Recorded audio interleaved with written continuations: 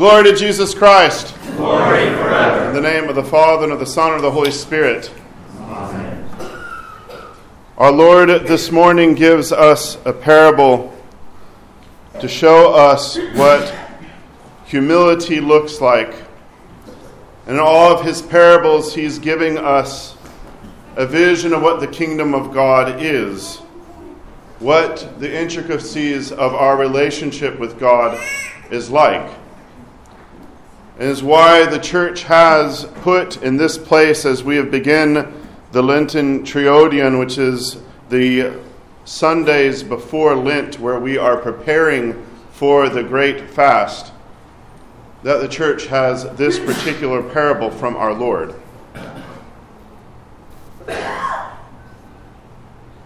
Two men went up to the temple to pray, one a Pharisee and the other a tax collector. The Pharisee stood and prayed thus with himself: God, I thank you that I am not like other men, extortioners. You can see him probably looking out of the corner of his eye. He saw the tax collector. Unjust, adulterers, or even this guy over here, the tax collector. I fast twice a week and I give tithes of all that I possess. We see the Pharisee give us a perfect example of the antithesis of theosis, of what it means to become God. He prays thus with himself. And I tend to think that he is addressing himself when he says, God, I thank you that I'm not like everybody else. That this man has put himself, and we see this throughout his prayer, to self. That he has put himself above all. He's put himself in the place of God. This especially comes out when he compares himself with others. That he creates this distance as if he exists beyond, because he is not like everybody else. He stands high above in his holiness, in his self-satisfaction. And he is right to say that he fasts twice a week and he gives tithes of all that he possesses.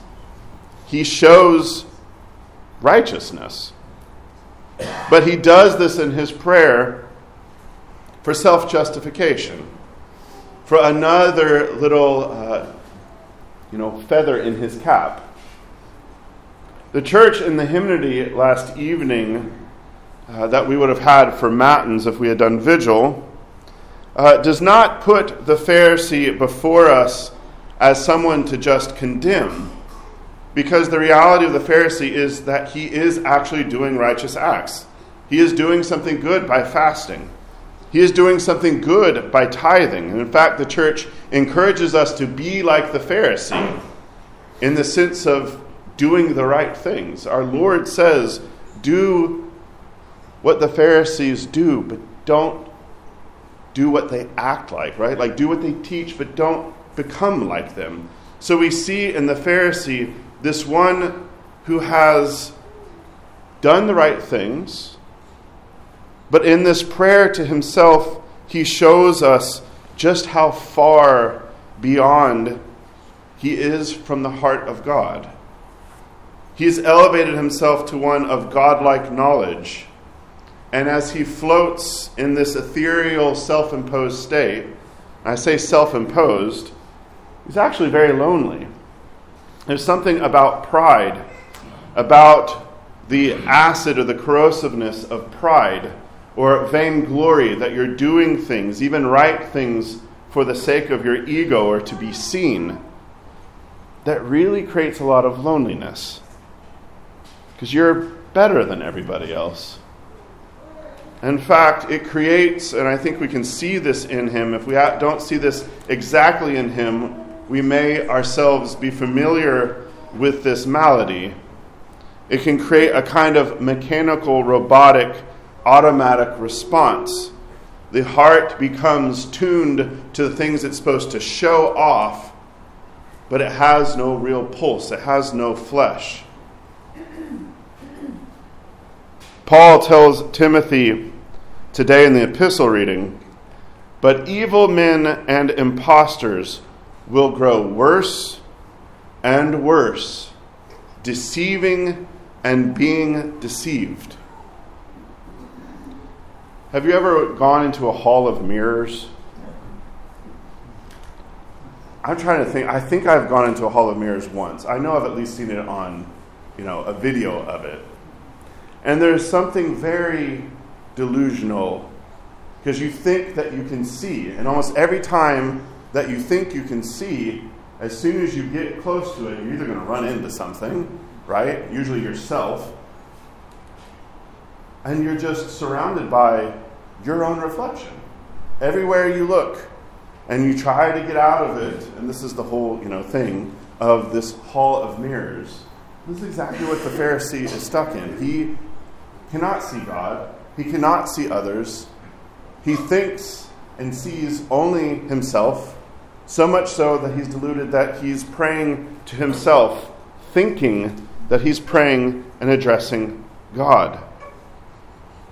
This is why evil men grow worse and worse, is because the deception at the heart of this is so bad, it just keeps getting worse. Unless one can break through the mirrors, one can allow God to actually shake one out of that existence. If one can actually stand like the tax collector, whom our Lord tells us stood afar off by himself somewhere in a corner in the temple. He cannot even raise his eyes up to heaven, but he beats his breast, saying, "God, be merciful to me, a sinner." This tax collector does not stand in the middle of things and begin to address himself. His eyes cannot even engage with others because he understands where he actually stands as a sinner, as a broken creature of God. The tax collector is not abusing himself, he's not loathing himself, he's not hating himself. This can be a temptation for us as we go into Lent and start to hear the music go into the minor mode, where we start really contemplating repentance as we give, as the church talks about, the tithe of the year, that this can come to self-loathing. But that is not what the tax collector is doing. The tax collector just sees himself in front of God and realizes who he really is and where he stands before God. Notice his prayer has nothing to do with anybody else. He's not comparing himself to anybody else.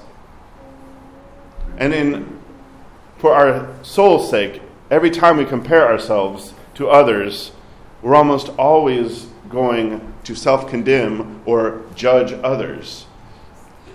The tax collector only stands before God, and he's only focused on God and how he stands before God. He is reliant upon and firm in his conviction and the mercy of God. This is why he can say, "God, be merciful to me, a sinner." He does not have to parade before God the things that he has done right. All he knows is that he needs God and he needs his grace and his mercy. This is why our Lord tells us that the tax collector goes down to his house justified. The one who relied on the grace of God was the one who found righteousness. The one who humbled himself before the Lord was lifted up by the Lord.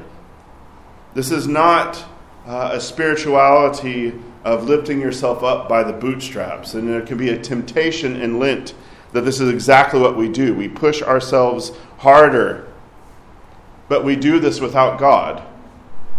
we do this without humility. If we are to escape the hall of mirrors, if we are to engage with Lent, we need to not engage with ourselves and our own thoughts about ourselves and about others, but we need to stand before God and see God and allow God to see us, to see the reflection that Christ has of us, and not just this horror house of mirrors that we need to escape, but that we can't seem to. So let us imitate the publican, the one who could not even lift his eyes up to heaven, but just said, God, be merciful to me, a sinner. Let us keep our eyes on Christ, and he will show us the way. In the name of the Father, and of the Son, and of the Holy Spirit.